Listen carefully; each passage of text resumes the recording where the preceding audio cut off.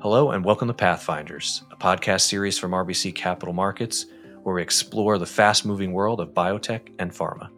I'm your host, Joe Coletti. Today you'll hear from our head of U.S. equity research, Mark Odendahl, as he leads a conversation with two of our senior biotech analysts, RBC's Brian Abrams and Greg Renza.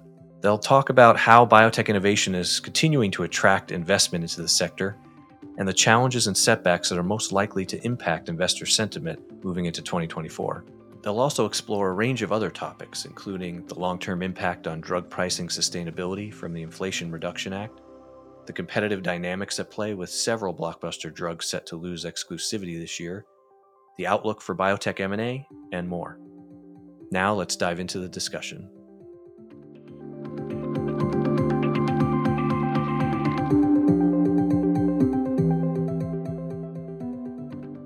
So let's kick it off with you, Brian. What's ahead for the biotech space as we move through the second half of the year? There's a mix of tailwinds and headwinds that we see for the group into the coming year. Innovation remains high, a marquee attribute that should continue to attract investment into the biotech sector. We've seen the FDA continuing to be reasonably permissive for new drug approvals, albeit with some exceptions, and the macro environment is improving, with inflation easing and interest rate hikes slowing. But that may be somewhat counterbalanced by increased competitive crowding across a lot of therapeutic areas that biotech companies play in, and we've also seen risks around both drug manufacturing and safety become increasingly prominent as of late. We have been encouraged to see signs of investor sentiment improving in our checks, and as we get into 2024, we could see legal and regulatory developments that ease concerns about FTC and IRA overhangs. The capital window is starting to open, and potential data, approvals, and broader launches across larger market spaces like Alzheimer's, muscular dystrophy, and oncology could help contribute to a broader sector recovery. In the meantime, as we go through the rest of this year, we are seeing an opportune time to step into the many undervalued, higher quality names out there as the tide potentially begins to turn more favorably next year. So let's talk about innovation more. The biotech sector could be the most innovative sector in the U.S. economy. What are the key parts of biotech success over the last few decades? Well, innovation is really the lifeblood of the biopharma group, and it's been coming from a lot of different places lately. There's been a continued push into metabolics and diabetes, excitement over new weight loss drugs. There's finally a sense of more amenable prospects in Alzheimer's disease. We've seen a renewed focus on immuno-oncology. That's using the immune system to fight cancer. Next generation therapies, including cell therapies, that retrain the body's immune system. A lot of interest of late as well in neuropsychiatry, novel drugs for depression, safer drugs for bipolar disorder, many of which harness new mechanisms and approaches, including psychedelics. And this has all been helped by new modalities, from next generation antibody constructs to protein degraders to genetic therapies, different ways that drugs can be made to better hit the target on a cell in the body. And these are things that we couldn't have done before. We're excited about the launches of some innovative drugs in areas like Alzheimer's and psychiatry, and we've started to see really promising clinical data in areas like NASH and TTR. So the regulatory side is important here to discuss and consider when we're talking about this innovation. Talk to us about the FDA and how they're handling the growth of the biotech industry. That's an aspect that's been really important, and I think the FDA has really been along for the ride here in terms of innovation. They've definitely shown increasing flexibility for earlier approvals in high unmet need diseases. The FDA's Commissioner, Robert Califf, continues to seem open to new innovation, especially in regards to areas like gene therapies and new modalities. There's a lot more communication between drug makers and the FDA, with increasing flexibility and permissiveness for earlier approvals in high unmet need diseases, even before the traditional phase 3s are completed. We saw that recently in areas like ALS, Alzheimer's, and muscular dystrophy. CBER head Peter Marks's Operation Warp Speed for orphan diseases is a great example of a regulatory body working collaboratively with industry to help advance the development of new drugs while maintaining high standards. All of this is likely to perpetuate faster, smoother drug development paths for biopharma, and we see a number of key catalysts in the back half of this year that could further perpetuate these advances.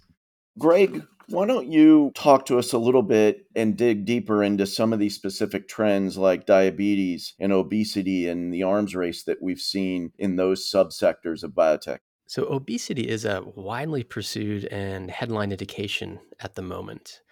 New competition is raising the bar for weight loss. It's giving the market new optionality. It's giving patients new expectations on what can be expected from a weight loss therapy. Now, the adoption of these approved therapies for diabetes serves as a foundation, but the impact and the new science is really changing the way we think about the condition. There's this shift from contemporary single receptor agonism to now bispecifics and multifunctionals. These approaches represent this recognition that there's an opportunity for weight loss that goes beyond just glycemic control.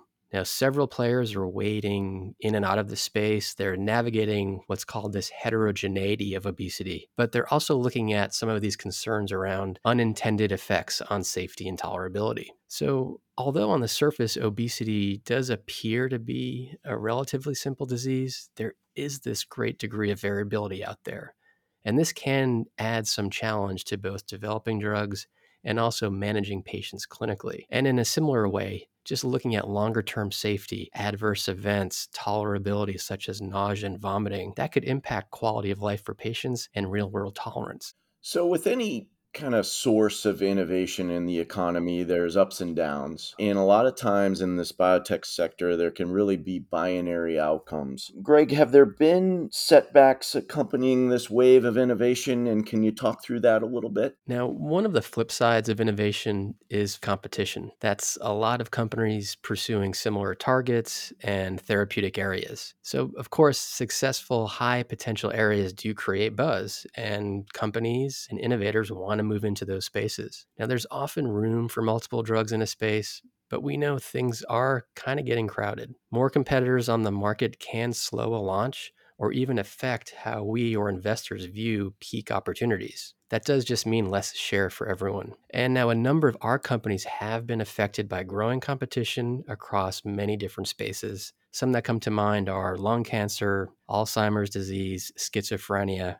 And in fact, we know that there are at least 9 companies just focused on sickle cell disease alone. And there's going to be several competitive situations to watch over the next 12 months or so. A number of these situations do reflect this battleground between more nimble biotech and big pharma. So it will be interesting to see how well less resource biotech companies can hold their own, both developmentally and even commercially, without really compromising their leverage or yielding to their probability of success. In addition, we all know that looming threat of generics and increasing biosimilars. That continues to weigh on long-term revenue opportunities for the space. Competition is also being felt far earlier than before, with companies now fighting for clinical trial enrollment and also for the attention of the clinical community, even before drugs reach market. We know today the number of patients that studies are seeking to recruit has more than doubled to nearly 3.5 million, which is up from about 1.5 million years ago. Also, the use of some of these unique modalities means that drugs are getting more expensive to make, more challenging to give,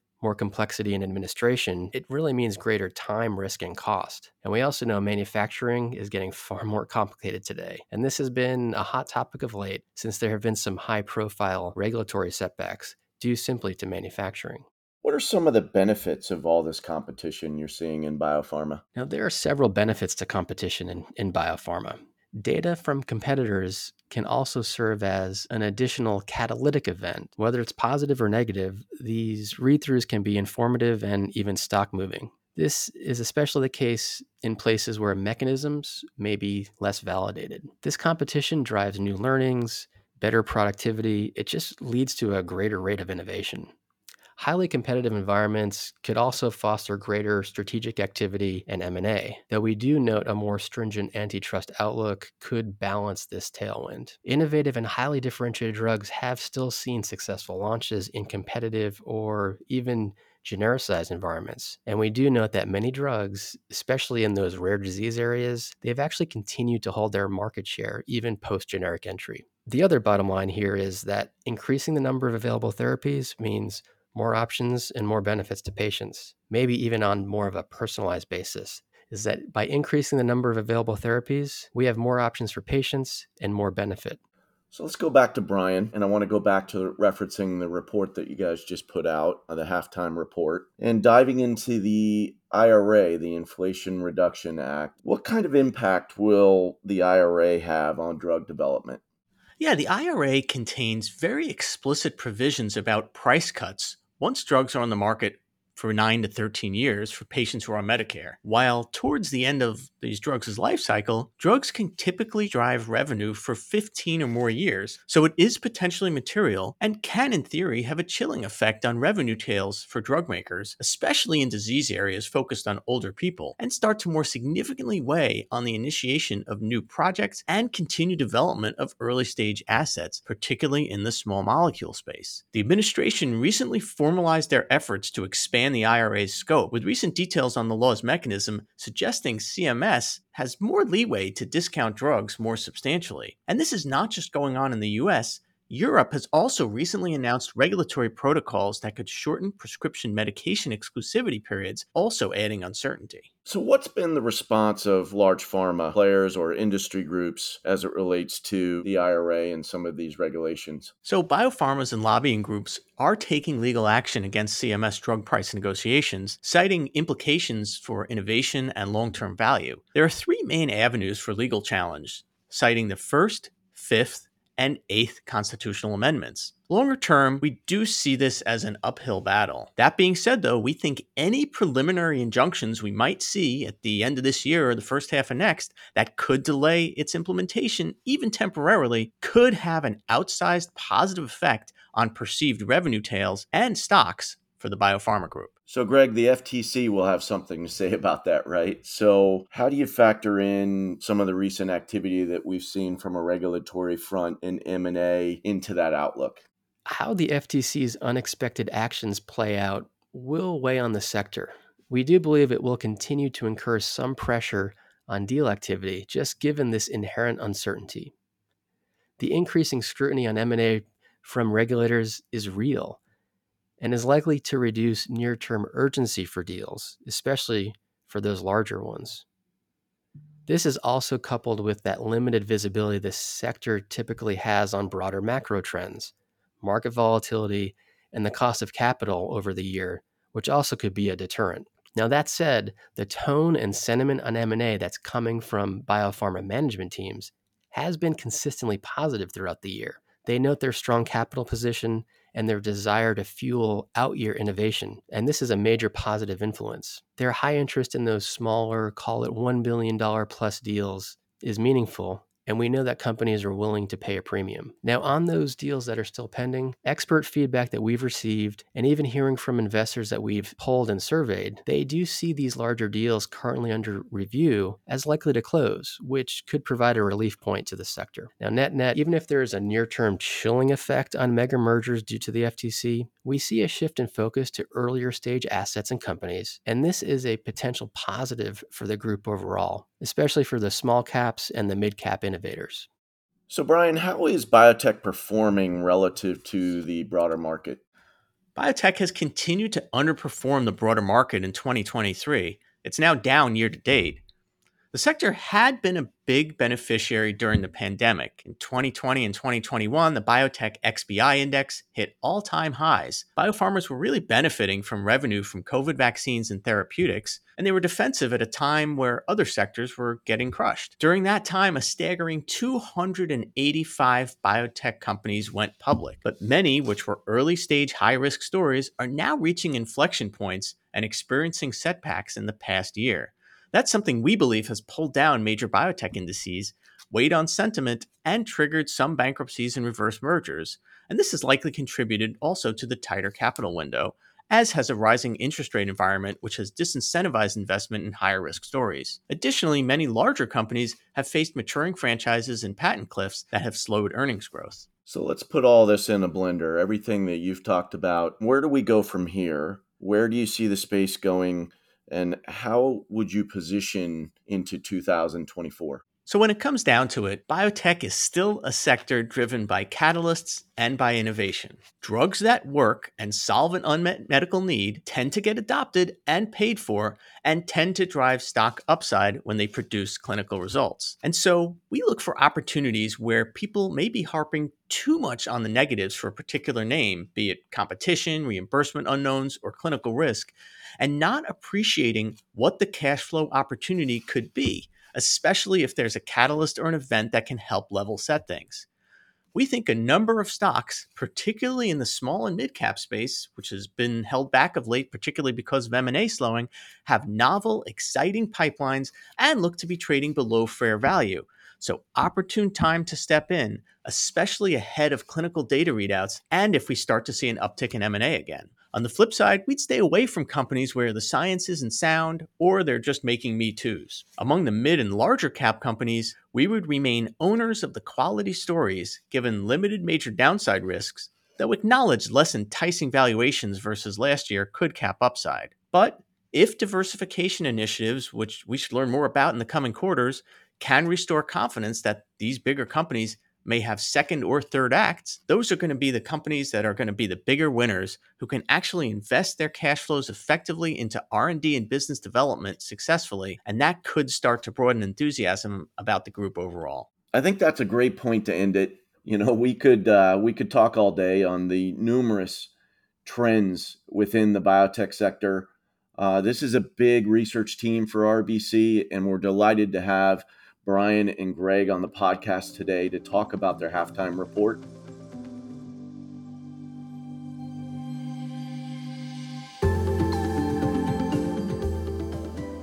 Thank you for joining us today on this episode of Pathfinders to discuss the findings from RBC's Biotech Halftime Report. This episode was originally recorded on August 14th, 2023. If you'd like to learn more or continue the conversation, please contact us directly or visit rbccm.com/biopharma. If you're enjoying Pathfinders and Biopharma, don't miss an episode. Subscribe to us on Apple, Spotify, or wherever you listen to your podcasts. See you all next time. This content is based on information available at the time it was recorded and is for informational purposes only. It is not an offer to buy or sell or a solicitation, and no recommendations are implied. It is outside the scope of this communication to consider whether it is suitable for you and your financial objectives.